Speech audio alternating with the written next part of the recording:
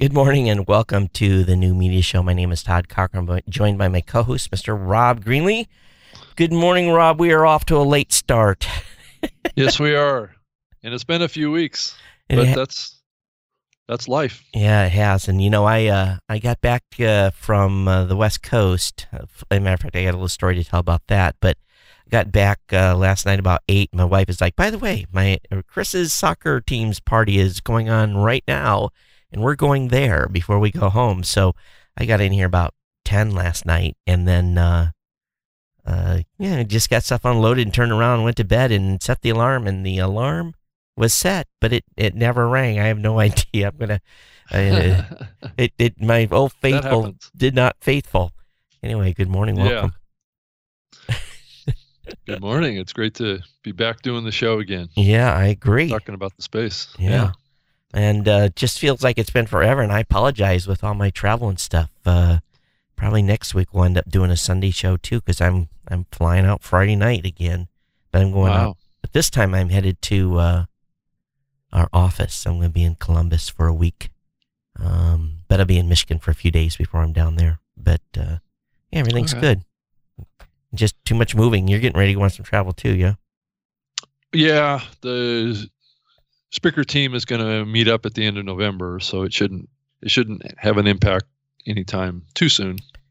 And we're going to do our thing in February, right between Podcast Movement and not Podcast Movement, Podfest and Proclaim. So, but yeah, it's just a little nuts here, but that's life. Anyway, wow, it's stuff in space is moving even without us. Imagine that. Yeah, I can imagine. It's definitely a much bigger space now. A lot of people are involved in it, and it seems to be evolving. And there's some news on some stuff that happened this past week, and it's all good stuff, I think. Yeah, a little bit on the social side. I wasn't aware of this thing, This American Life, rolled out until you told me this morning. So why don't you talk a little bit about this new thing they call Shortcut? Yeah. It's an interesting kind of hybrid between a transcript and kind of what we've seen with Clamor of trying to take out clips from audio and share them. So, I mean, at a high level, that's exactly what they're trying to do. This technology is only being applied to This American Life right now. But I think that there's something here that maybe it has some potential. The challenge is the transcription side, not so much the clipping and sharing of the audio side. That's pretty much a pretty simple technology. But it's the whole aspect of making sure that the transcriptions are accurate, and being able to highlight those transcriptions and have it map specifically and directly to areas in a waveform. On a web page, and then if you can do that, then you can share it. And there's a little bit of opportunity there. I don't know how much. I think it's yet to be seen. Well, let's take a look at it. So if you load their page up, and then it says, okay, go to shortcutthisamericanlife.com. And let's take an episode 597, and you load. Wow, it's actually, we're waiting for the episode to load. Wow, okay. So then you've got. Oh, this is weird. So, okay, so is this the. So you have to scroll through the. Yeah, the whole episode to find that piece that you might want to share. All right, so I'm going to I'll just grab a piece. Yeah, and so if you're, not able to see this, what's up on the screen is basically a kind of like a two-sided kind of a website that has a visual image on the right, like a square graphic art that you can change color in, and then on the left is basically a list of transcription from that episode that actually alternates between the host and the guest, or other people talking in the episode, and it's breaks it out pretty succinctly and pretty cleanly. And I guess that's the question mark is can that be done at scale and be accurate? So then, so go ahead, Todd. You highlight it and you click next. Making your video. So they're making a video file versus an audio file. And I selected maybe 15 seconds. And then it pops up. I think what they're making is a visual representation of the episode. So then I've got the I can write a caption, and then this is clunky. It takes too long.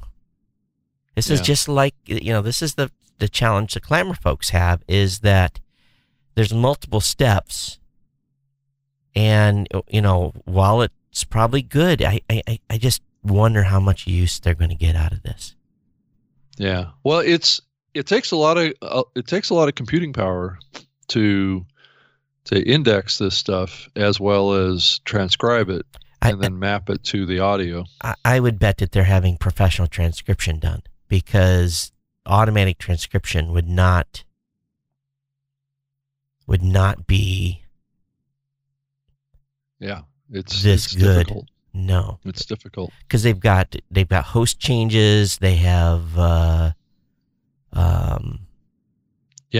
how does the computer know who's speaking? Right. So this is all professional transcription being done, and you have to go and look through the massive amount of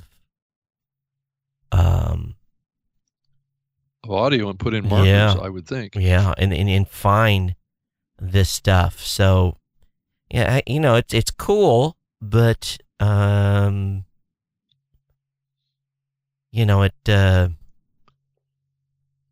think they're gonna. It's definitely, the little bar here. It's very odd. So I don't know. I guess we'll see. How this ends up working out for them. But I understand what they're trying to do. They're trying to share social clips. Yeah, and they're also trying to provide a visual component to it too. That actually is almost like a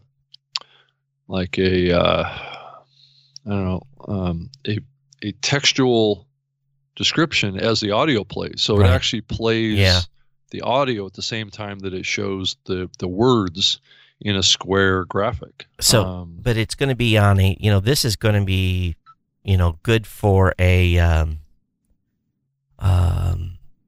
hearing impaired person or someone on a desktop. This is going to be, I don't know how you're going to do this in mobile. They're promoting mobile in the discussion, but, from the time I click on the episode to the time it loads, 1, 2, 3. Well, it's not intended to be long form content. It's 6. Only intended to be clips. Well, I know, but I'm saying it takes 6 seconds for the page to load, let alone. Yeah. Okay, that's just the start. No, actually, it just finished, so maybe about 8 seconds to load. And then... Yeah, and you've got a fast connection there, so that must be server load. And if you're doing this on a mobile device, then you have to scroll through and find the section that they're talking about. Because, most people are not listening to podcasts on browsers anymore. So... Yeah, mobile browsers maybe. Right. So if they have a way in their podcast app to mark in, mark out, that's one thing. But this to me is just a, it's. I understand what they're trying to do, but yeah, and I think it's probably a good direction to go. It's just whether or not all the pieces perform and are cost effective to get done, and how accurate they are. I think is the big question. I mean, it does. Yeah, I went to go look at the page on the site for the Shortcut beta about who developed this and kind of how it got developed, and it says that the Shortcut was developed with open source libraries. So they're tapping into existing technology that's open source out there and pulling it together. So it's bound to have some some weaknesses because open source technology isn't always compatible with each other, right? And isn't always optimized for performance, because it's difficult to do that in a shared development environment like open source is. So it'll probably work, but it's probably not going to perform that great, is my guess. And what's the cost of having professional transcription services running on every episode? It's expensive. You do an hour, and if you're having professional transcription service done, it's like, and that's probably $100 minimum. The way they did their transcripts, it's long. So, and it's a separate click. You have to go to shortcut.thisamericanlife.org. So if a fan wants to share, they're definitely a super fan. Well, I was thinking about it. I mean, there probably is a way to automate this. It's just it's going to take a pretty advanced piece of software to be able to know the sound of your voice, right? Yeah. To map your each of our voices, and be able to describe that. So the computer would need to know the specific wave type of form that our voice makes, and to be able to recognize when I start talking, then it knows it's me, and then when you start talking, it knows it's you, and to be able to map that dynamically. And I don't know that there's any software that actually maps to, well, I guess Siri and Cortana get trained on certain voices.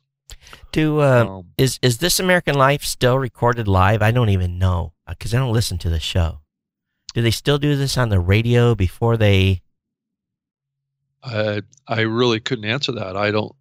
I'm assuming that it's being done live, but I know that they do an awful lot of transitions and clips and stuff like that. So I would really be curious if that would be practical to be done on a live basis. I'm pretty sure if it isn't, I thought don't they do like some sort of panel or something? Don't they?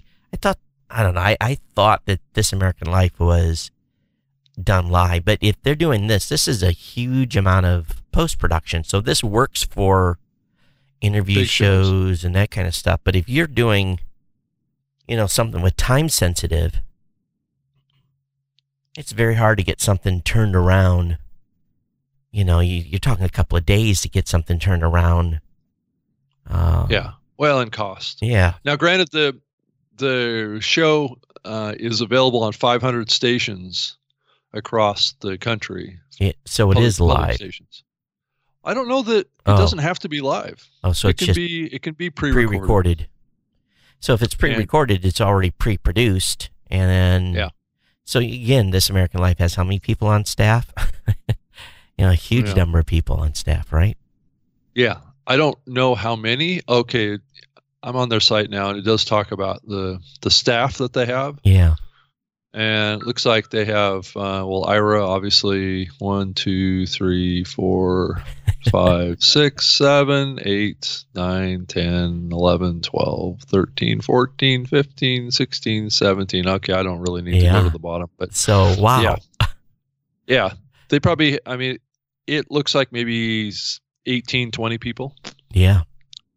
So it's a lot of production. And this works out, I think it's a good idea, but in order to make this mass and scale to, the masses, the Clamor came as close as you really can without having transcription. Yeah. Though Clamor has its limitations too. I mean, it's not an easy tool to use. It takes a lot of dedication to get it done. With that platform, and I think it's beyond what most people are willing to invest in sharing something. Where what we're seeing here with This American Life, it looks like it's easier and more visual. Which would be appealing if it could actually be accomplished on a dynamic basis and not require so much post production and transcription. It's pretty cool. In all honesty, the actual implementation of this is, if you think, well, I'm thinking about this for a second. The setting the markers, extracting a video file, that's all actually real easy from a programming code standpoint.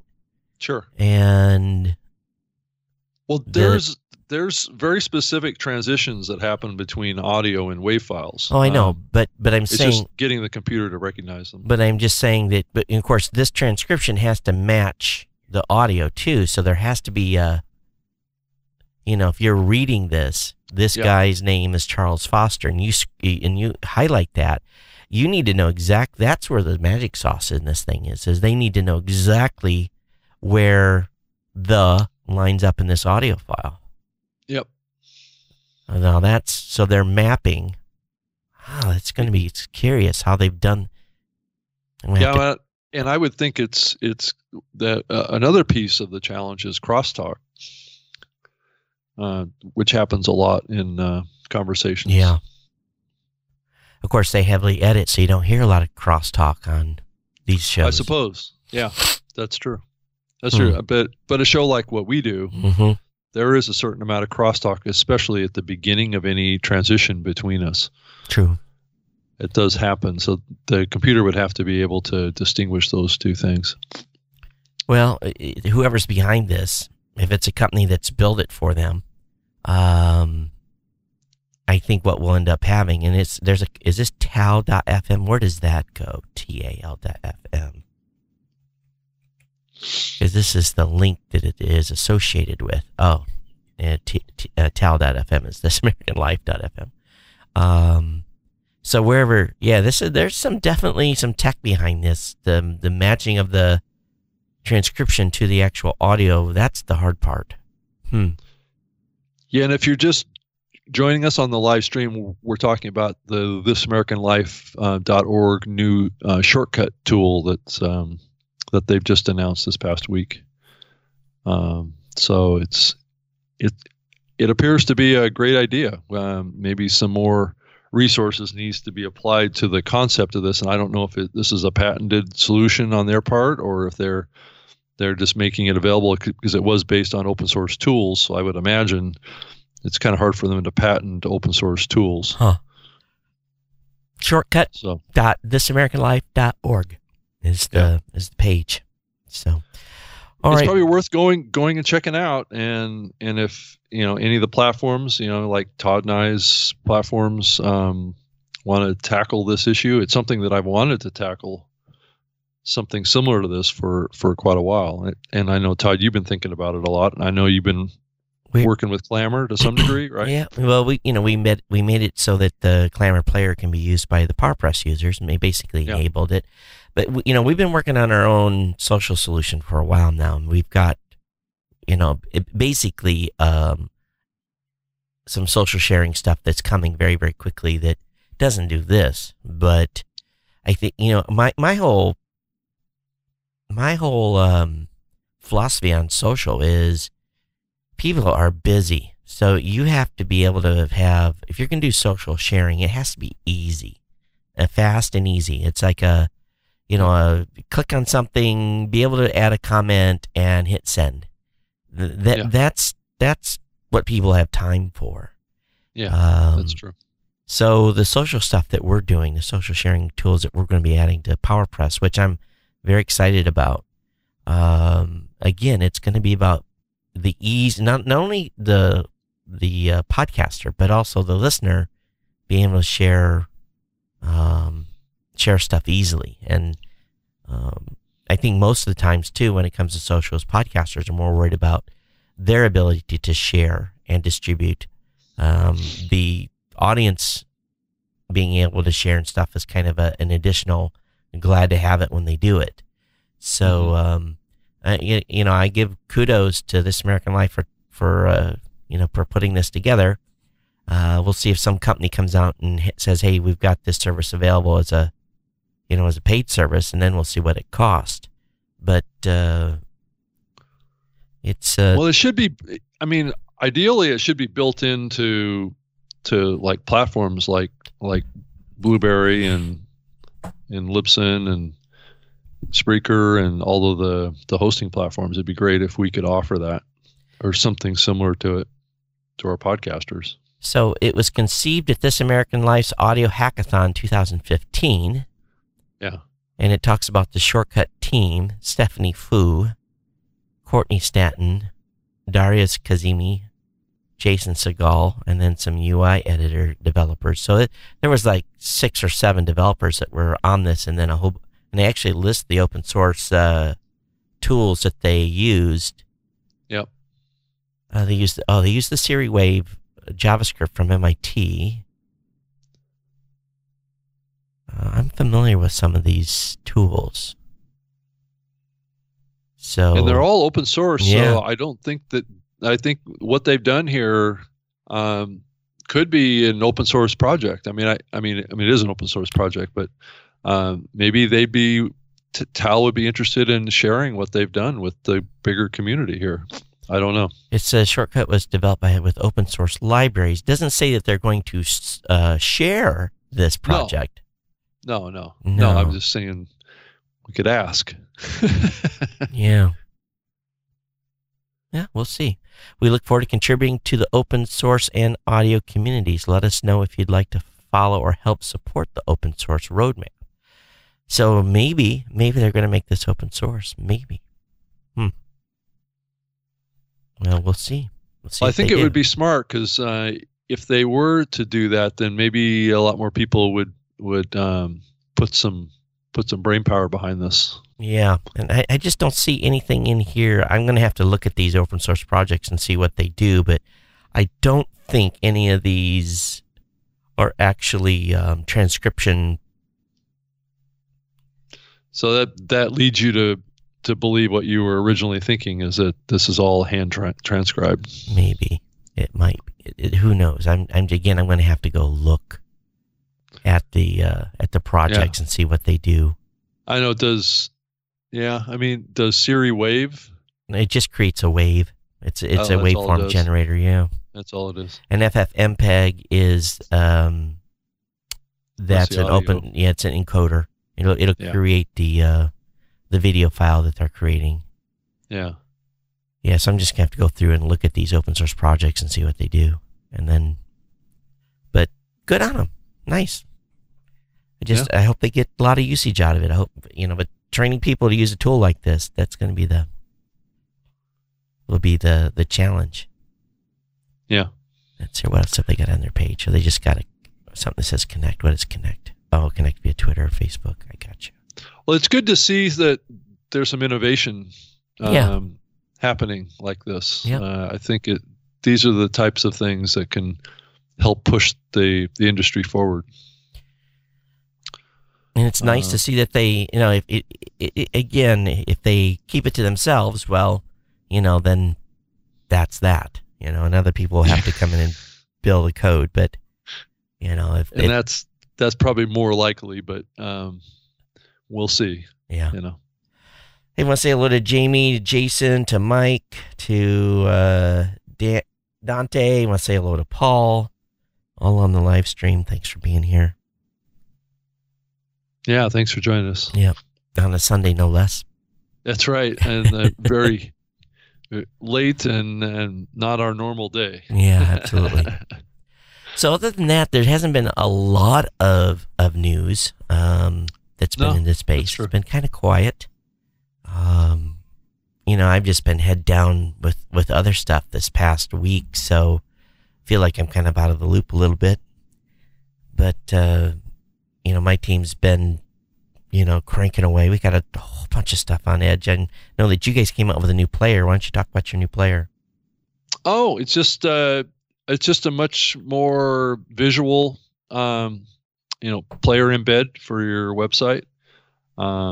So that's a big thing. It's just, I think it brings us up to, parity with some of the other leading kind of audio players that are on the market. So that was the idea behind it, was just to make it very visual. You can put in a large graphic behind the player and have it in various sizes. So it's similar to what SoundCloud's been doing. But we're trying to kind of get that as a baseline, and then we're trying to move beyond. So, people are still using these type of players on, web pages, and are listening to audio in their mobile browsers. So this player is very compatible with mobile browsers and can be used in a very visual way. And that was the goal of it. So if you want to go check it out, just go over to Spreaker and is that it right there? I've got it up on the screen. If you click on the far right there, Todd, it says embed. And I'm not sure that it's... Oh, there's a preview. Yeah. Okay.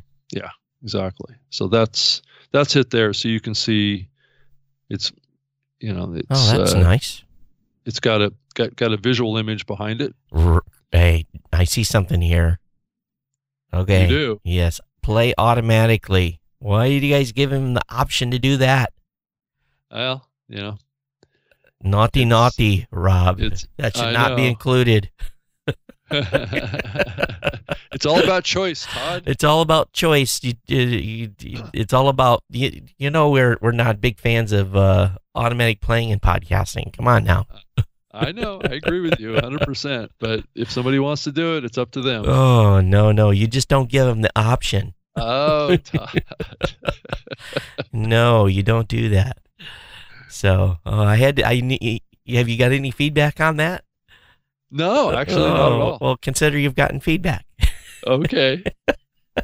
I mean, I agree with you. I don't believe in auto playback myself, so it's never been an issue because I always have that check no. Yeah. Well, it's good. So that's nice. The team you got that you can share that. That's cool. Or put it on another site as well easily. Yeah, definitely. I got a little runny nose this morning. I'm sorry. I'm trying to keep the mic away when I'm sniffing on people here. Well, I did notice that there's been just a constant barrage of uninformed articles being written about the podcasting space. That whole thing continues to happen, and they're all they always talk about the same things. Do you have an example? Yeah, well, pick from. And then the other article that came out too is about Acast offering access to a music library for all of their creators. I see in the news that's something that Spreaker launched about a month and a half ago. So we have the same audio catalog. Oh, did you? And I bet you I know who you... Yeah, I think I know who you guys... The Epidemic Sound? Yeah. Yeah, I'm sure that they've been contacting everybody in the space. Yeah. Yeah. That's funny. But music and podcast, if done incorrectly, can really be an annoyance. Yeah, I agree with you. Yeah, I did a whole episode of the Spreaker Live show on that topic. Little intro music, maybe very, very, very, very, very short. Yeah. And it's... Or like this show, no intro music. Right. And if you're going to have a little outro music, again, very, very little. But if everyone's pulling from the same library, you're going to start hearing the same audio clips. Yeah, there's like 30,000 clips. So not bad. There's a lot to choose from. So, and then each of those clips has a lot of variability in the music too. So, I mean, most people, like you say, will just clip out, 10 or 15 seconds or something like that. Right. And use it. And it can be from a variety of different places in that waveform. It just, in 10 or 15 seconds of that is good. But, I tried audio before and it just, my audience never, I got more negative feedback than I got positive feedback, and never play music in the background. Don't ever do that. That's just like, if you do, don't do it for very long. Just do it at the very, very beginning of your show. If you want to play a little bit of, the music at the beginning, and then just fade it out. Yeah. But fade it out within maybe up to 30 seconds or something like that. Don't go too much further than that. when you're speaking over it during the introduction, yeah. But I've heard people actually leave music playing during their show. During the whole show. Yeah. No. And I'm like, what are you doing? Why are you doing that? Radio stations don't do that. Yeah. Yeah. I mean, I agree with you. That's something that some shows do, and in some ways it doesn't really make any sense. Right. It's just noise for the listener. Yeah. So it's and if you have a music show, then you're going to be playing your own music anyway. But well, anyway, you've got some licensed stuff there that they can use that they don't have to worry about the RIAA come kicking their door in on. So yeah, and a lot of people aren't that excited about it because it's not the big popular major label music. Right. And I'm still hearing a lot of shows using big popular major label music too. I hear that all the time on shows. I'm sampling. It's amazing how many people are sticking their neck out so far. Yeah. And there's a lot more of those licensing agencies listening to podcasts these days. Oh, they know who they are. Oh yeah. Yeah. Yeah, the RIAA has already said that. Yeah, we know who's playing music in podcasts. They're not stupid. Yeah. They've got a machine that just goes out and samples. They don't have to even listen. They have something that does it automatically. Yeah. They just map and they go and start, and it listens for copyrighted music. I don't know if anybody's gotten a takedown notice or anything, but I've heard from some of them at Spreaker for shows that are hosted on Spreaker. So really, they are listening. Yeah. Well, that that could lead to having to write a big check. So don't do it. And I see questions in Facebook and on Google Plus from time to time, people asking about it, and everyone's gotten the word. Everyone piles on, don't do it, and so I think at least from a community standpoint, people are pretty much up to speed. And yeah, and then I even back in the days when I was working on Zune, there would be a regular flow of contact from the major music labels, and for shows that we didn't even have anything to do with, they just happened to be on our platform. Right. They were inquiring how to get a hold of those content producers, or is there anything we can do to take it down, or it's just they are keeping an eye more and more because it's an area that's higher profile. It's getting more attention now, and as you and I both know, we've actually talked to representatives from all those big music labels at a RAIN conference, and there is no license. No license. Nobody's even tried to get a license. Right.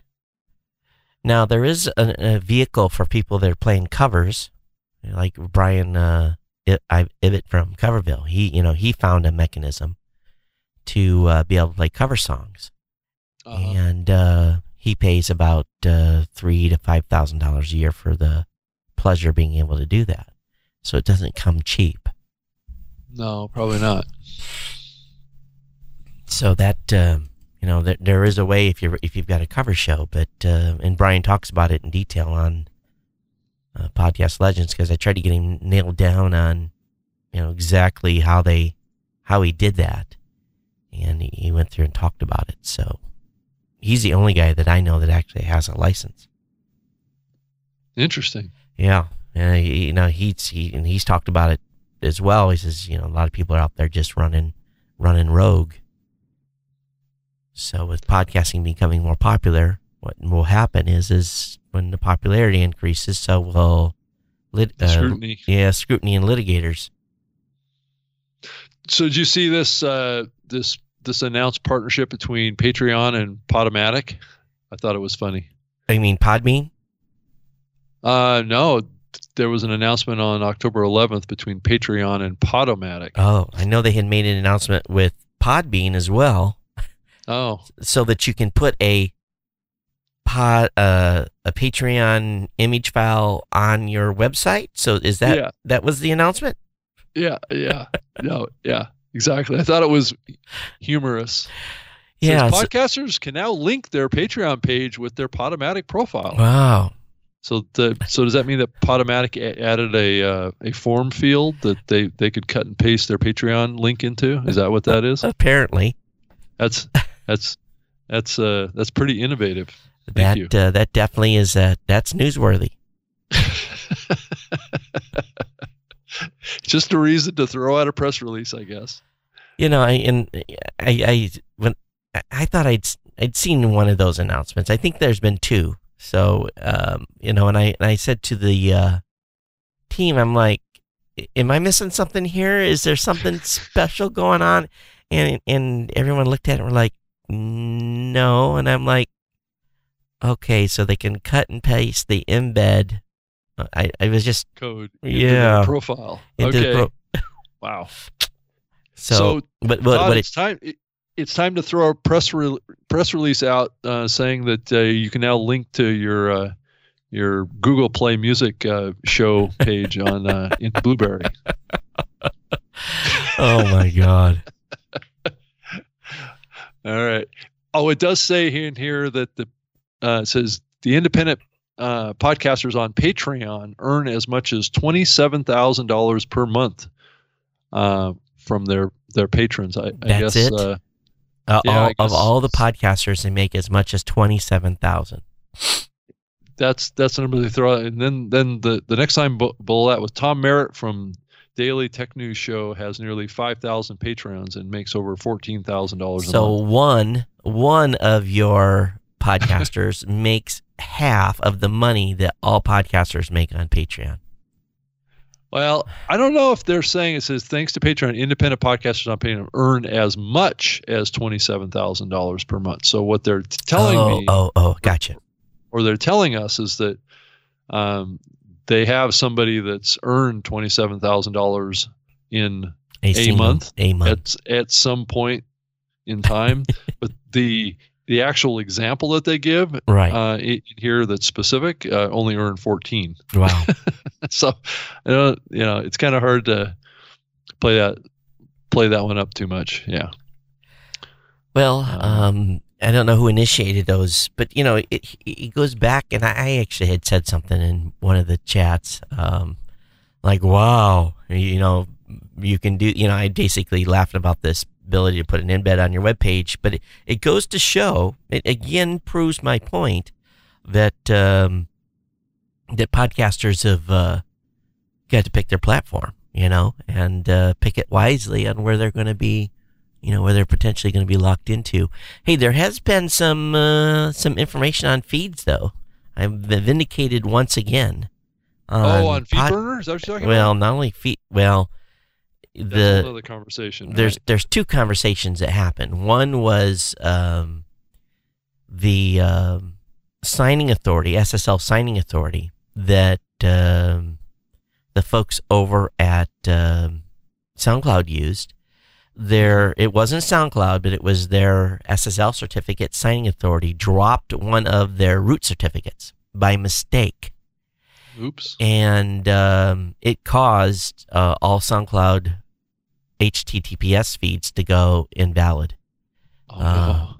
It's taken as it's still in recovery. There are shows that have about 4 days that haven't had a feed, so it's like a 4-day recovery because of the way the proliferation of the SSL certificates work and the signing authorities and the root certificates and all that stuff. So as much as 4 days, some folks' feeds have been down on SoundCloud, but it's not SoundCloud's fault. It's a signing authority. So once again, I get to say, if you had your own control of your own feed, you could have assigned a new root certificate to it. You could have been still affected if you'd used the same root signing authority. But the once again, these folks kind of got, and most of them don't know. Most of them have no clue that their feed has been unavailable HTTPS. So yeah, and then a lot of them probably wouldn't even known how to even fix it, right, even if they had it on their own hosting too. So, and then there was a potential hack. It didn't actually happen. It turns out that someone lost their FeedBurner feed, and so the sequence of events kind of goes like this: the guy's had a FeedBurner feed for 12 years or 10 years or a long time, and he noticed his iTunes wasn't updating. He went to his FeedBurner feed, and it went to an IBM.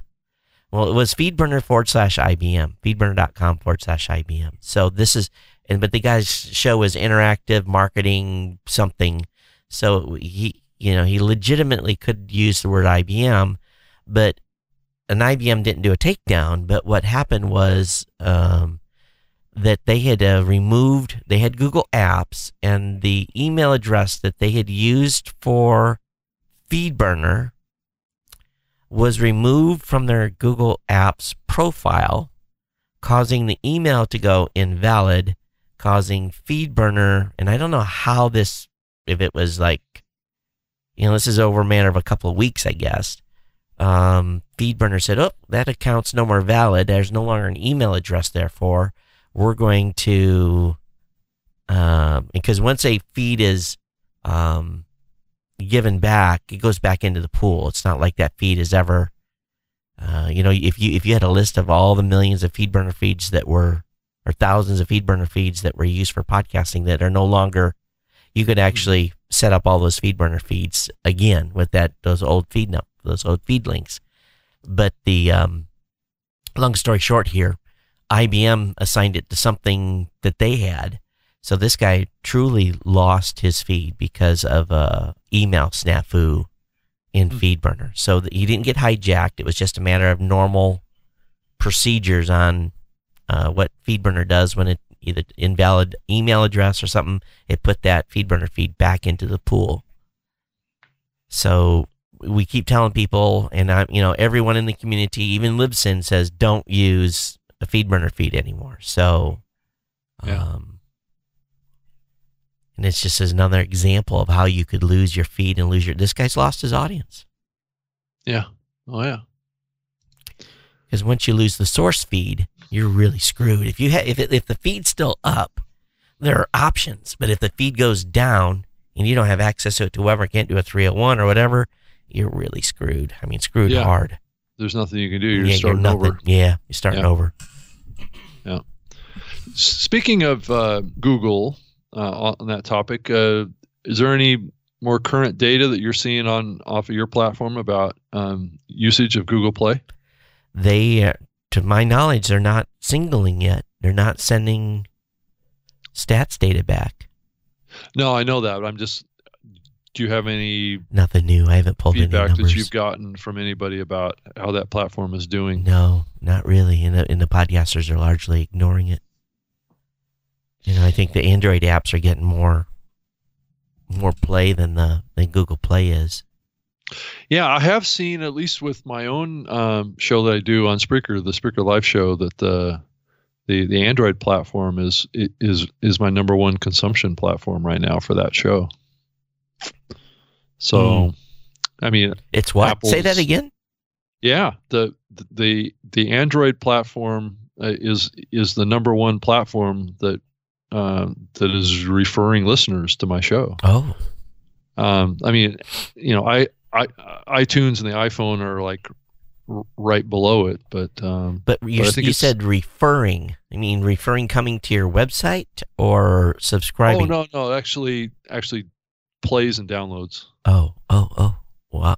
Okay, so the Android platform itself, not necessarily Google Play, but the entire Android platform. Exactly. Gotcha.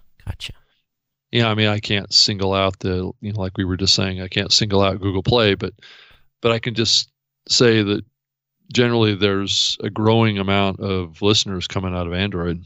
Definitely. Well, I had to pull the numbers again, see where we're at. We saw there was 1 month we saw like 0.7% increase in Android. From month to month, there was almost a 0.7% of growth. And if you think about that that's a huge, a 0.7% growth. Now, I need to do a little bit of a, 4 or 5 month timeline to look at, how it's sustaining. Yeah. But, because a single month, there really isn't something you can develop a trend on, but, it's definitely on the grow. We're seeing, just from the amount of click-throughs that subscribe on Android, it's huge. It's amazing amount of traffic. So People that aren't, making the ability for people to subscribe on their show via Android available are they're missing out on some growth. Missing out and huge, yeah. It could be 20-25% at this point. Now, I mean, with the show that I do, I'm seeing about half of my listeners just consuming my show on Spreaker, and the other half downloading it off of other platforms. Right. Which makes sense. I mean, it's a Spreaker show. Yeah. It's a Spreaker focused show. Yeah. But it's split, and I see that a lot on the platform. And the platform kind of breaks out plays, which is more like plays through the web players and off of the Spreaker platform. Right. From downloads, which typically goes into other platforms.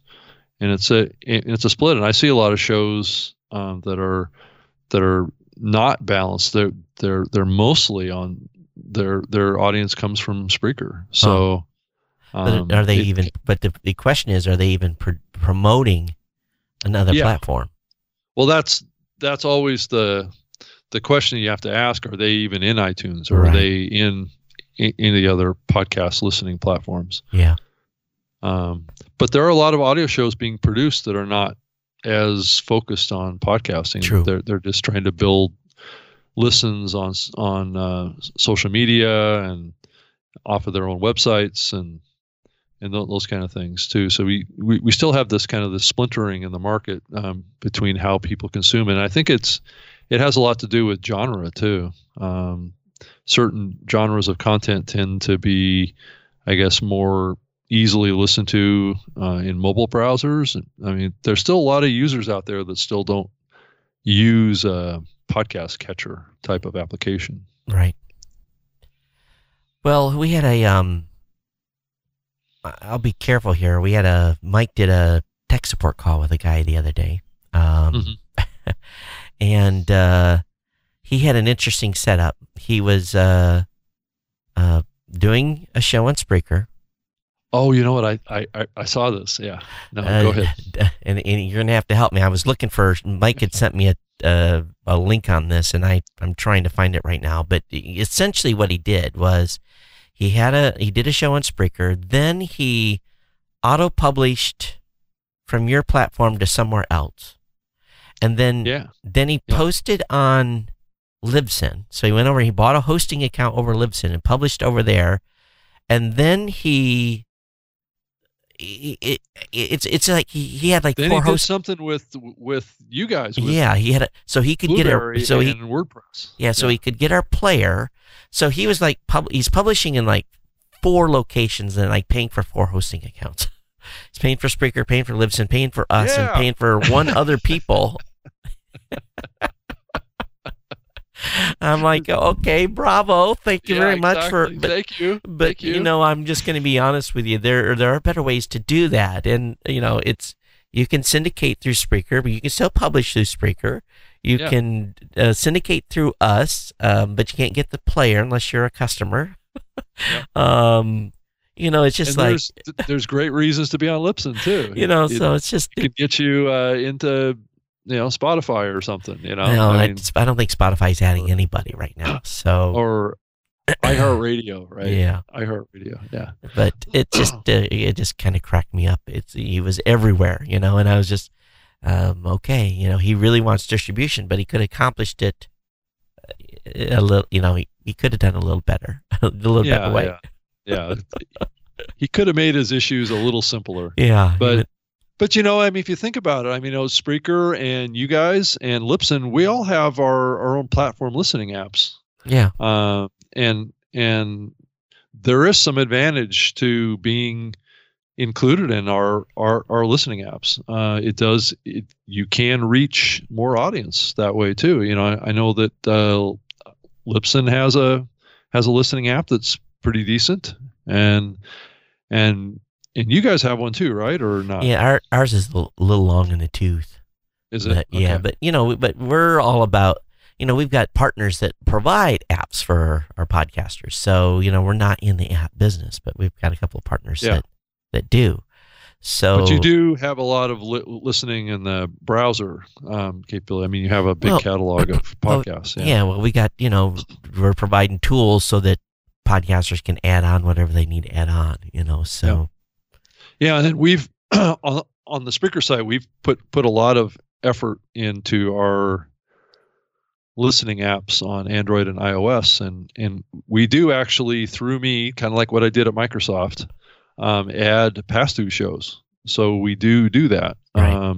So if you want to get on the Spreaker platform, you don't necessarily have to have a hosting account. Right. That's what I'm saying. He could have syndicated over there, but I think he's actually recording the original version of the show on Spreaker, and then doing all these other accounts. So but to be included in that listing, that has to pass through me. Oh. So it's just like what I did at Zune. Right. Because it isn't a publicly available access to be a pass-through show. Right. It's something that only is done through me, and I actually add shows on a weekly basis to that pass-through, because we want to have a complete catalog too, kind of like what you guys are doing. Yeah. But we don't necessarily want to encourage everybody to be on there, because we do still want people to host with us. Right. So, but it's a delicate line that we're trying to walk, Yeah.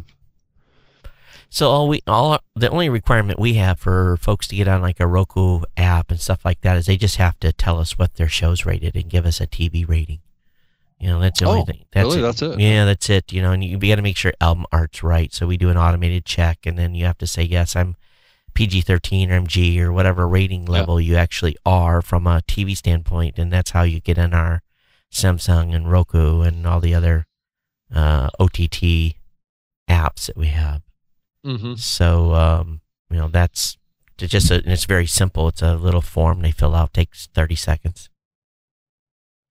But, and it's just automated. They are automatically thrown up there. They don't even have to host with it. They just have to be on the platform. And basically, if you're not on the platform, you will be. If you're a brand new show on Blueberry, we'll pick you up within a week. Mm-hmm. There's not going to be a delay in getting picked up for the site, because basically we're adding, brand new shows every week. Todd, do you think that we're going to see anything new out of Apple around podcasting anytime soon? Because it seems like they've kind of stagnated. There's really nothing going on over there new. I'm not sure. I think, I had hopes with their Podcast Connect site that they were going to add some stuff.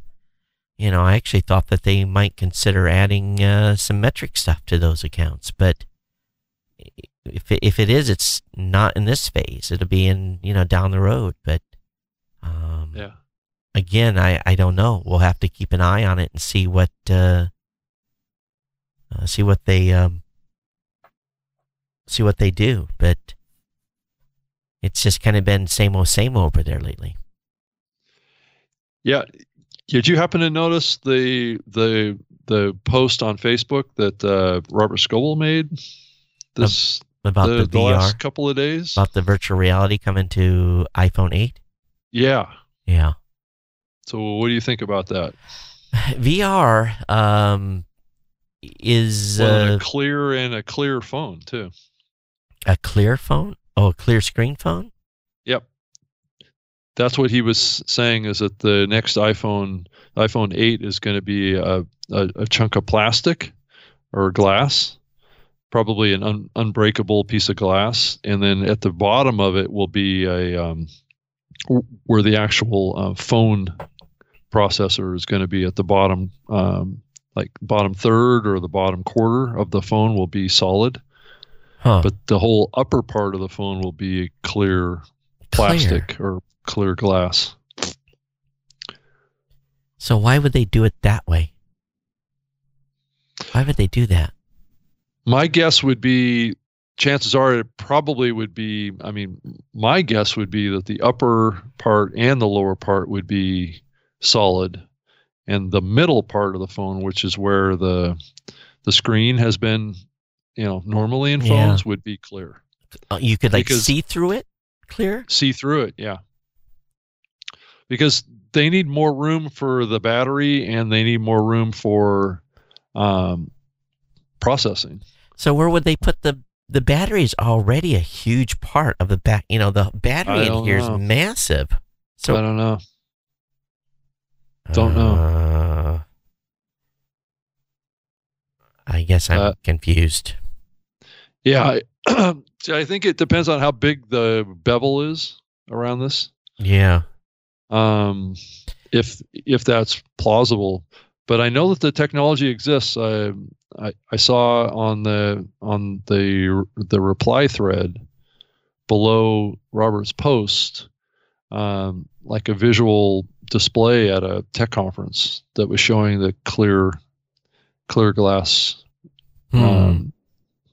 display, and it looks very attractive. It's like 3-dimensional kind of experience. But we'll see.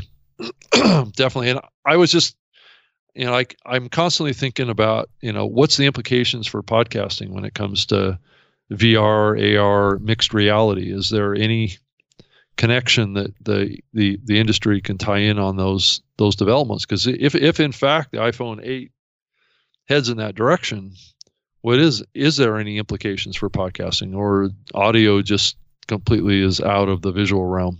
I think people that are doing stuff like we are, doing video and audio, if you have, and I've been, actually this is a good topic. I've been doing a lot of soul searching over the past month on video and figuring out things I'm going to do at CES and a variety of different projects I'm doing, and primarily to up the video quality and increase the production enhancements and making it a little more fun to watch the videos. And it's hard to do good video if you're not a film producer, and you're not someone that lives in this realm, doing cool stuff on video besides taking a not necessarily a webcam, but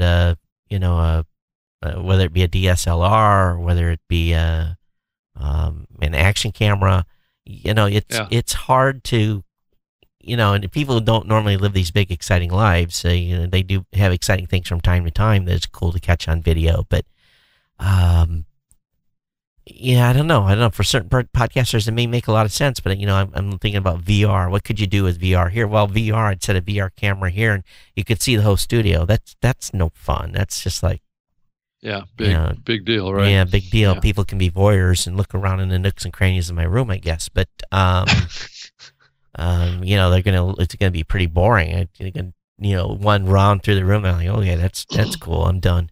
So, have you ever thought about? I know some podcasters will try and create like a much more, and Leo's done this. Leo Laporte's done this for a long time, creating much more visually appealing backgrounds. Yeah. And sets that they do their shows on. Yeah, I've considered making changes here, but I don't have a lot of room to work with. I'm in a 10 by 12 room.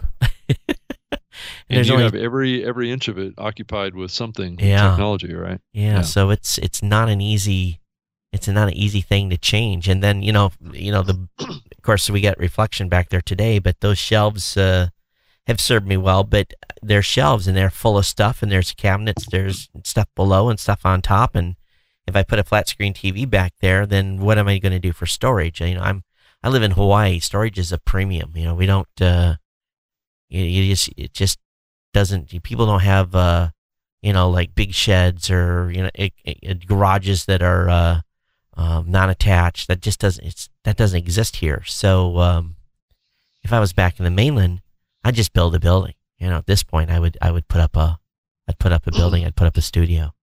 But I don't live in the mainland, so that's not going to happen here. But in any cost of a building, you believe it or not, you can build if you have the room on your property, and it's not that bad to put up a building, from a cost wise. But you got to be pretty committed to do that too.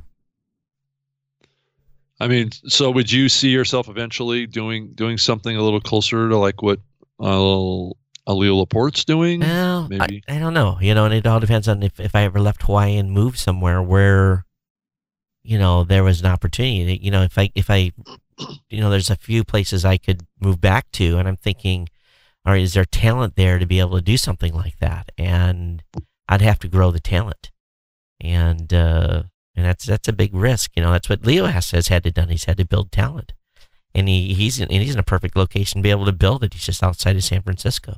So location. If I take this and go to Austin, well, yeah, maybe there's some huge opportunity there. But if I go to Florida, where my daughter's at, or if I go back to Michigan, which I just don't know if I see myself doing that.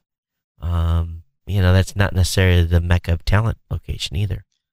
Yeah, I heard Leo say on this past week's Windows Weekly podcast that he sees the future of his Twit network really having a lot more to do with augmented and virtual reality topics going forward, because I guess he's following a lot what Robert Scoble is involved in, and he also sees a lot of possibilities around drones and the autonomous operations of all sorts of vehicles and airplanes and things like that is kind of the future of a lot of the technology talk that he's going to be covering in the future.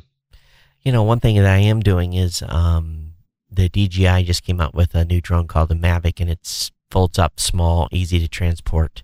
My big problem with my drone now from DJI is that it's in a rolling case, so it doesn't have this portability that I need, and I can't have it with me. There's been oftentimes I've been somewhere, I'm like, damn, I wish I had my drone, because I could do something. I could catch some cool video, right? So I ordered the Mavic because I want to be able to have the drone in the car at all times. I want to be able to pull it out and catch something. So what I'm starting to think about more from my standpoint, I live here in Hawaii, and there's all kinds of beautiful stuff to look at and see and do, and so I'm going to start doing more just experimenting with content like that, but it's going to be on a pure experimental basis to see what I can do. I've been watching a lot of YouTubers and what they're doing and trying to get some tips from them, but I look at these pro YouTubers, it's a full-time job. They're doing 5, 6, 7 videos a week, and they're spending 3-4 hours a day editing what they've taken 8 hours to shoot, and they're getting rewarded huge, but they are... it's a full-time job. It's a full-time job, and you have to be in a city or be in a location that gives you opportunity to have a lot of varied content, and if you're not in a location that doesn't have a lot of variable content, there's not a lot of opportunity to have a cool YouTube channel. So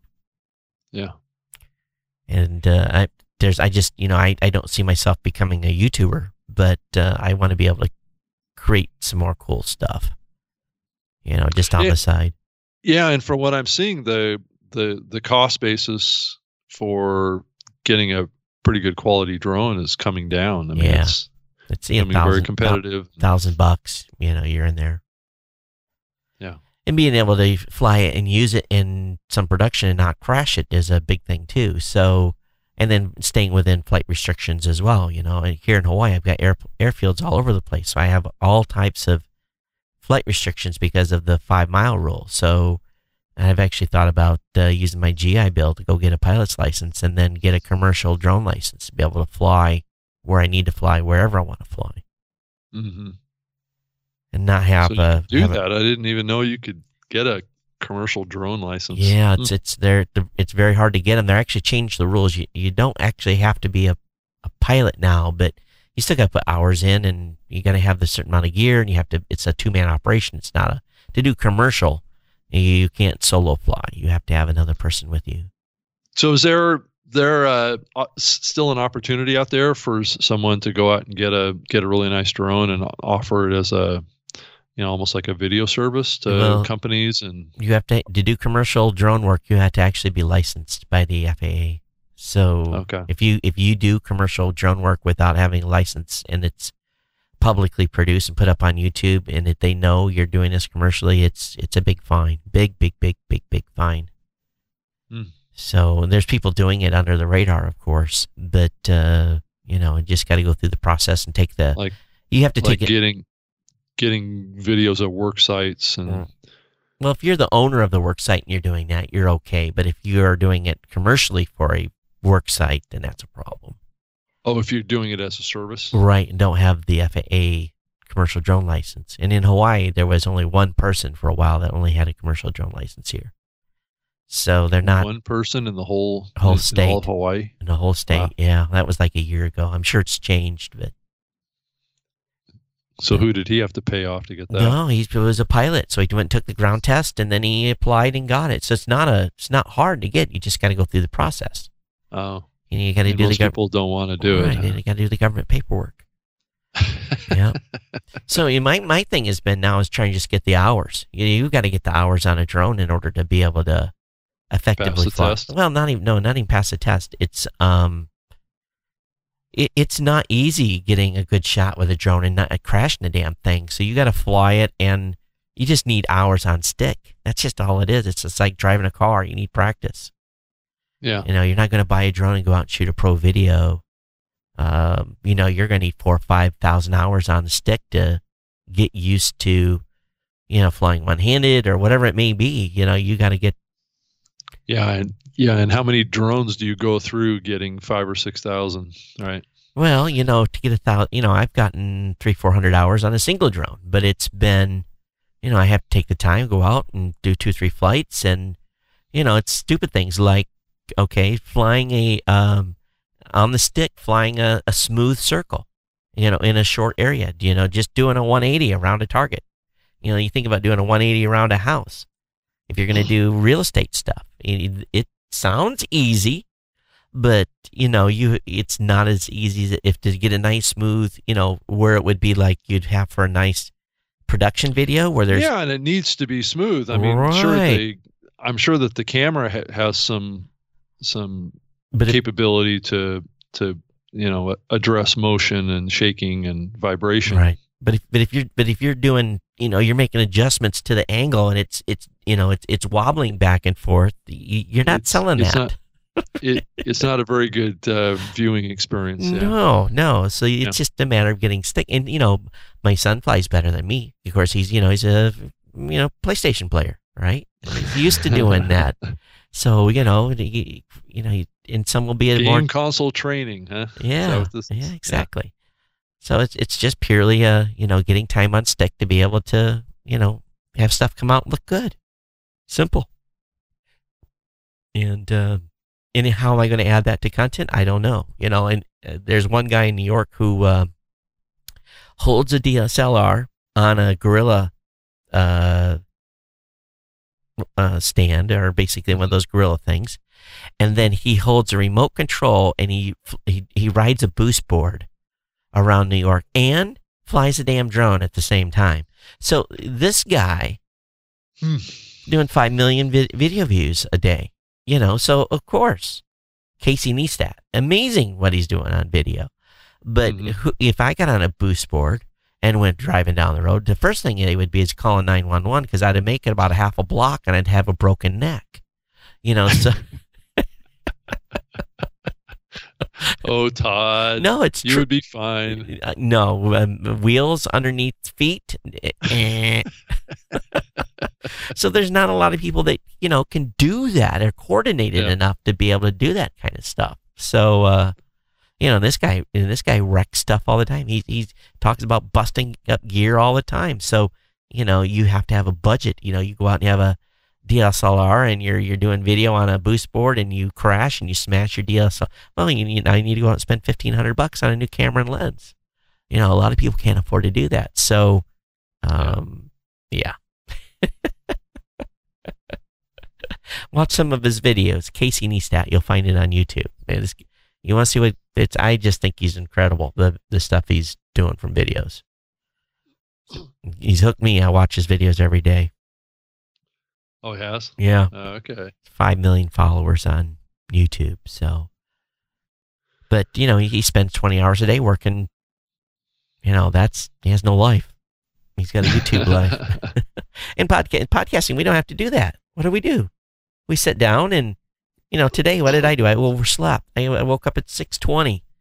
And I jumped in the shower and turned the studio on, and you and I fired up. I had done no prep work, and maybe it shows in the show today. And off we go, So is this going to get 5 million YouTube video views? No, but the audience that's here understands sometimes shit happens, and they're with us. Yeah. Hey, Todd, did you see the news that's come out on Media Matters for America, talking about how CNN is hiring and paying a bunch of full-time pundits to come in there and defend Donald Trump? To defend Donald Trump? Yeah. They're paying pundits to defend Donald Trump. On air. Probably what happened is that they probably started losing market share because they were like the Clinton News Network. So, let's be honest, they are. So they had to have some balanced opinions. Well, no, what it's creating though, Todd, if you go, there's a video up here. Oh, really? It's just creating these scream matches on the TV between people that are for Clinton and people that are on there from, representing Trump, but they're actually, both sides are being paid to be pundits on both sides on air, and the Trump organization has nothing to do with it. That's funny. So all they're doing is creating this false fighting. It's entertainment TV. It's all bullshit.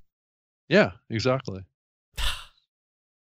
And it's just trashing our democracy. It's bad for everybody to create, this constant negativity and fighting and arguing on the. Well, if you haven't figured it out, Rob, if you haven't figured it out, news has been biased for a very, very long time. It's not news; it's entertainment.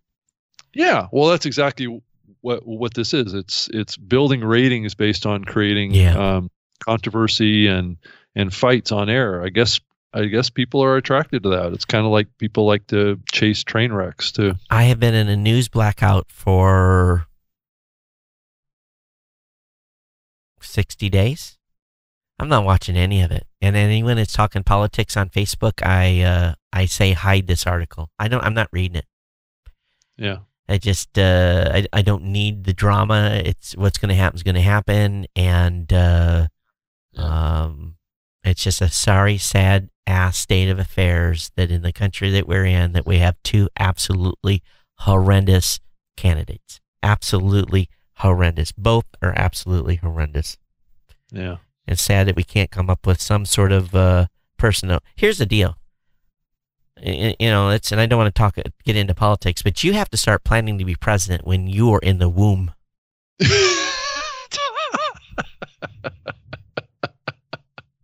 Well, let's be true.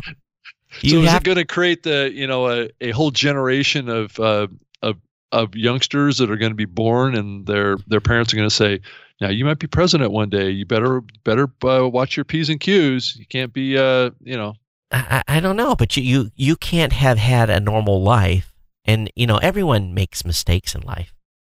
You've got two individuals that have both made huge mistakes. Huge. I mean, incredible. And then, but you cannot have made a mistake. Otherwise, you're going to get run over by like a train. There's not. So you have to plan. Or maybe the American public doesn't care. Maybe it's just entertainment to them. Ha, ha, ha. You got something on you. Ha, ha. I got something on you. Well, there's been a lot of talk that I've heard from people talking about, one way to help this problem is to just get rid of the parties. Because people tend to align on these lines. Why not just have an election that's based on individuals? Just have the best individuals. Why does there have to be party affiliations? Money. You see how much money it takes for some of these? You look, they're spending billions of dollars. Yeah. So, it's, to me, it's just. And then others are getting billions of dollars worth of media coverage too. I've got a simple solution. Fire them all. You just don't vote for incumbents. It is just don't vote for. Get rid of all of them. I mean, all of them. Get rid of. It doesn't matter if you got a senator you love. Vote for the incumbent. It doesn't matter who it is. Not the incumbent. Vote for the no. Yeah, vote the for unincumbent. The unincumbent, right? I don't think that's the right word for it. Yeah, you do a complete. If you clean the house, if you get rid of or term limits, put term limits in, and then we solve it. You know, you put like 12 years for a senator, and like whatever. Put 12 and 12. That's it. You're done. No more. Yeah. I know we kind of digressed here. Yeah, didn't we have. Last part. We went politics, but that's why that's because I get pissed off. That's why I've been watching the news. I just stay away from it. Yeah. It is a sad state of affairs, and the media is just taking advantage of the American people right now. Oh, it's horrible. It's like low information. Go ahead. Yeah, exactly. This whole CNN is just an example of what I'm talking about. Like you said, it's all being done for entertainment purposes, but the problem is that it's very destructive.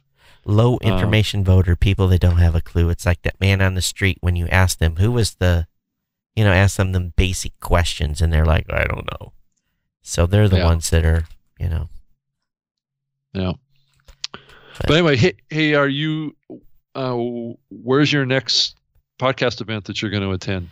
Podfest in Florida. Oh, okay. That's in February. Yeah. I'm going to be down there as well. So I'll go to that. They're hard to get a hold of down there. They don't have a good communication system. I don't even, you send an email and it's like 2 weeks later you get a response. I don't understand their what's going on. So have you talked to Chris down there, the guy that's running it? Does he answer his email? No, he hasn't responded. So I did a call with him last week. So he's actually, well, that's okay. Well, maybe Chris, if you're listening, I'd like to talk to you about the event. Okay. So as of right now, I'm not speaking or anything. So we're sponsoring, but that not necessarily means we're speaking. That's not how that works. But I'm going, so we'll be there. Yeah, I'm going to be moderating a panel down there on local podcasting. Yeah. Local podcasting, is that actually a thing? Is there anything happening in that space right now? Yeah, there's some movement there. I think it's still early though, but it's a topic that he wants to cover, and so I'll be happy. I've been involved in a few panels over the last couple of years that have talked about local based podcasts and what the future might be for that. Right. Well, I think that's the next event, and who knows? Oh, there's DC Podfest that's coming up. Yeah, what is that? The date on that? I think it's the end of this month. Yeah, I went to that last year. Yeah, and you did. Yeah. There was about 100 people, maybe. I think max at the event. So it's a small regional event. Pretty good. It is. It is small. Yeah. But they did a nice job. I'm not going to it, but we're doing some live streaming for them. Oh. So. Okay, cool. So some of the sessions are going to be streamed live on Spreaker. Oh, that's nice. So, I'm trying to do that with, more and more of the events, just have them at least stream a few sessions or something like that, create a little access outside of the actual event, especially if they're small regional events. Yeah, these small regional events, there's no reason why they can't stream on Facebook or something like that. I don't understand why they don't do that. Yeah. Some do. I mean, the Mid-Atlantic podcast conference that I went to streamed live on Spreaker, the whole thing, and then also. But they didn't advertise it. I didn't even know that they were streaming live. So they should have sent out a mailing saying, "Hey, we're streaming live." Yeah. So make sure when you talk to those folks that they're promoting that, Rob, because if I'd have known, I'd have watched. Yeah, it was on his homepage of the site, but yeah, I mean, unless you don't know that they're actually doing it. Yeah. Huh. Yeah. That's cool. So, I'm trying to do that with all these events that are willing to do it. You know, take a few of the sessions. As it turned out, we streamed live the whole Mid-Atlantic podcast conference. So the whole thing. So I don't think that many people tune into it, but it's just it's an access thing. Right. People will come in and check out for a little bit, and It's not like you get people listening all day long. Right. One thing I did when I picked up my rental car last Sunday, it was pre-tuned to an NPR station, and I never listened to NPR. I mean, matter of fact, I usually just automatically switch the channel. Yeah. It's just one of those things. I'm not usually, NPR is actually another department of the DNC. So I typically don't. It's true. It's primarily what it is. So I don't necessarily listen to public radio just because it's sometimes too much politics stuff on there. And but Radiotopia was on. Have you listened to Radiotopia before? No, I haven't actually. I haven't actually listened to it. I shouldn't even promote this. It was really good. Was it? Yeah, it was really good. I'll confess, it was a really good show, and they were on for an hour, and the story they told was really good. I think, and so I'm just I guess confession time here. If you're looking to improve your storytelling skills, you better listen to that show. Really? Yeah, really, and I understand why they have a big audience. Just the production was incredible. But again, just like This American Life, another big, huge production team. Yeah. But very compelling, the stuff that they were talking about. So I understand why that show is as big as it is. So if you haven't listened to Radiotopia before, probably a good show to tune into from a podcaster. That's the answer for you, Todd. You just need a big team.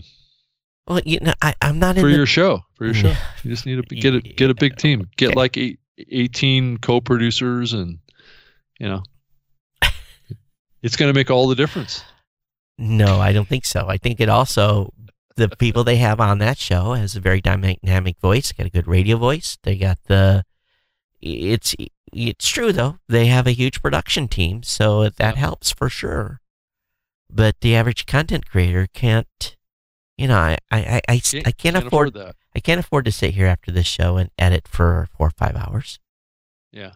There would be no show. So you have to weigh that, and it would be no more fun. If I could hand this off and have the budget like they do, sure, then why not, right?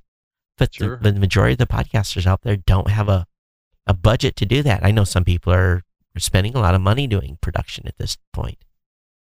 But the question is, how much is it increasing their show audience? Are they getting? Yeah, is it really worth it? Right? Yeah, are they getting from 5,000 to 50,000 or 100,000 or 200?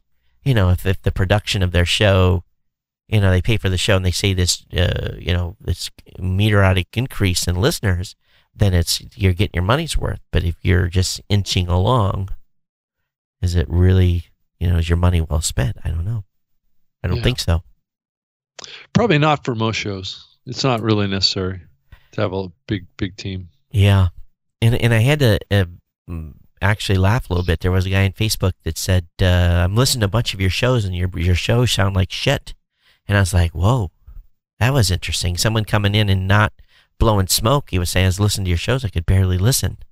And there are a lot of podcasts out there that I listen to that are like 3 minutes in. I'm like, I fast forward, I go to the next show, because the audio, there's something to be said about working on your audio pipeline. Mm-hmm. I don't get complaints on this show about our audio, so I guess we're doing the right thing. Well, I think we both are aware of the tools that will produce some pretty good audio. So there's a lot of folks that don't understand, what tools to use and what not to use. But as I've often said too, I invested in a pipeline that allowed me to have good audio going in, and I didn't have to do a bunch of tweaking to it post. Skype is obviously the limiting factor here, but we typically end up with pretty good Skype video audio. Yeah, I think so too. I mean, I hear a lot of people complaining about Skype and how bad it is and stuff, and I just don't have a lot of example or experience with Skype being a problem. No, once in a while we'll have like a guest that comes on that's in a hotel or something has problems, or like next week I'll be at my mom's and who knows what's going to happen there because her internet sucks. So I'll probably use my MiFi there and use Verizon and be able to do the show. But we'll probably have to figure a way to do the show next week on audio only, seeing that all these video platforms are now restricting the number of folks it can be on. We'll have to use your platform. Yeah, we can use Speaker Studio for desktop. Yeah. Because it works with Skype. Yeah. So we can certainly do that and just get the audio. But the only problem with that is that we're missing probably half of our viewers. Yeah. Right, or half of our audience. Because so what percentage do you know offhand? What percentage are watching the video? I think it's run about 65-35, 65 audio, 35% video. That's still pretty darn high on the video side. Yeah, but I think what they do is I'm sure most people just start playing. They don't even watch it. Why would you watch? We're just you and I on the screen. The same thing with my regular shows too. That they, it runs, about the same percentage. I don't know how many folks are actually watching all the way through. If you're watching all the way through, let us know.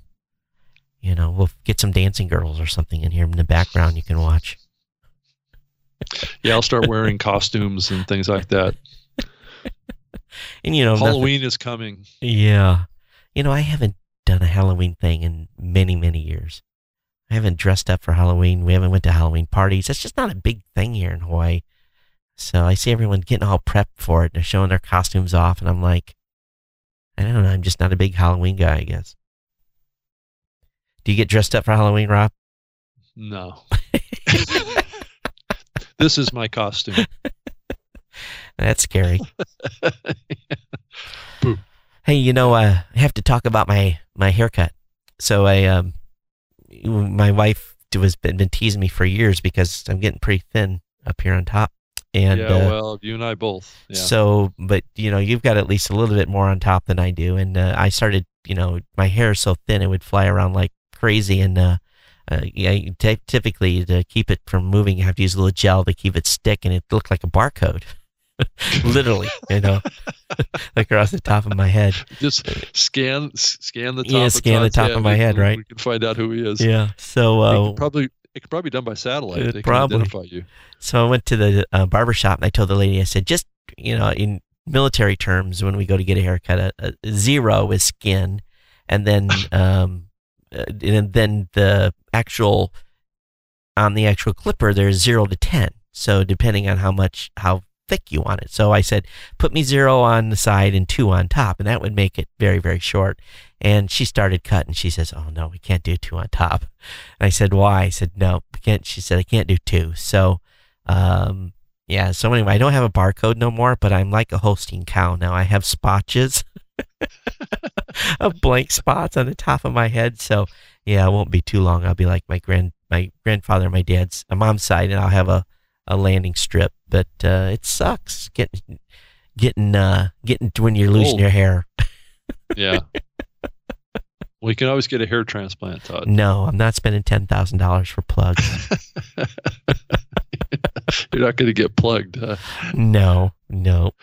It's just like growing grass. I mean, just throw some seeds around. Yeah. But that's the thing about podcasting too, is if we didn't do video, no one would care, right?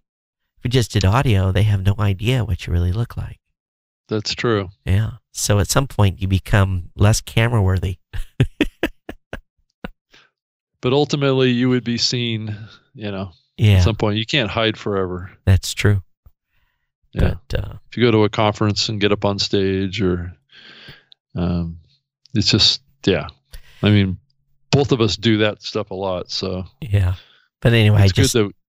And anyway, it's fun to tease, talk about being on camera. I think a lot of times too, people, you look at the news networks. They got all these hot women and good-looking guys that are all, they don't have anybody ugly on TV. That's the thing. So you have to have a face.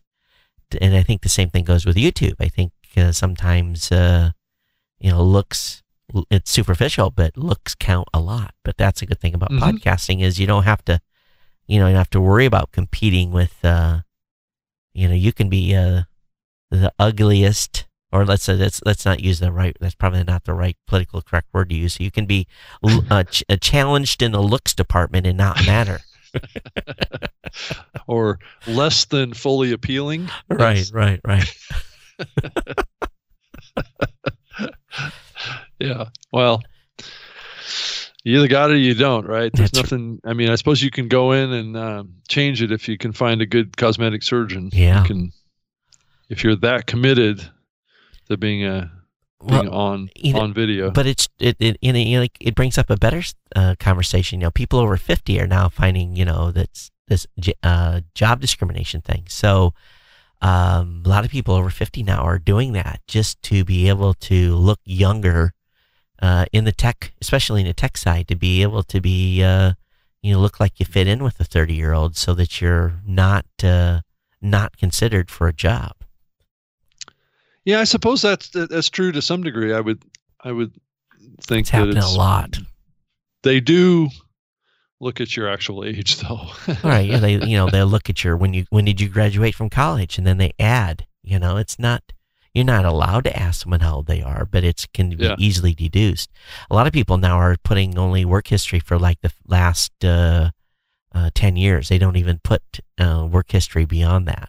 Just to try to keep. And I think that's probably smart just generally, because most employers don't care much beyond the 5-10 year window anyway. Yeah. It's what your most recent experience is all that they're really concerned about. Yeah. But to some degree, what was your last job? Yeah. Not your current job and your last job. That's really all that they really are concerned about. Yeah. So those of you that are young, you're under 50, your clock is ticking. Yeah. And remember that when you're hiring people, because you're going to be that guy or gal someday. Well, it's going to be tough for you to get a really good job too, because you don't have the probably in a lot of ways you don't have that really great prior job. Well, I think too, people have to be smart and keep up their skills. They have to, go back to school and keep current on, what's going on right now. And stay viable. But I don't think a lot of people do that. Okay.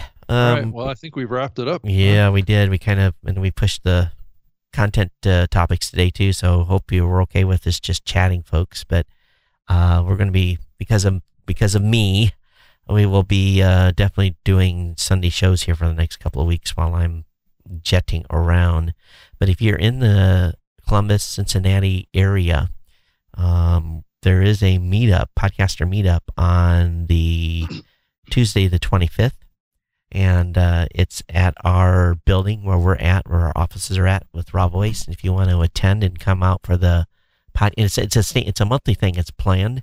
So it's already on the calendar, and there's a lot of people that normally come. So Mike Dell will also be down in the Columbus office as well. But if you want to come out Tuesday, the 25th, drop me an email, just geeknews@gmail.com, and I'll give you the details. But if you want to come in, if you're within striking distance, come in. We're going to, again, in the evening after work, have a meetup, and feel free to ping me, and if you want to come down and hang out. We'll have pizza and stuff. We'll have food for everybody to eat, snacks.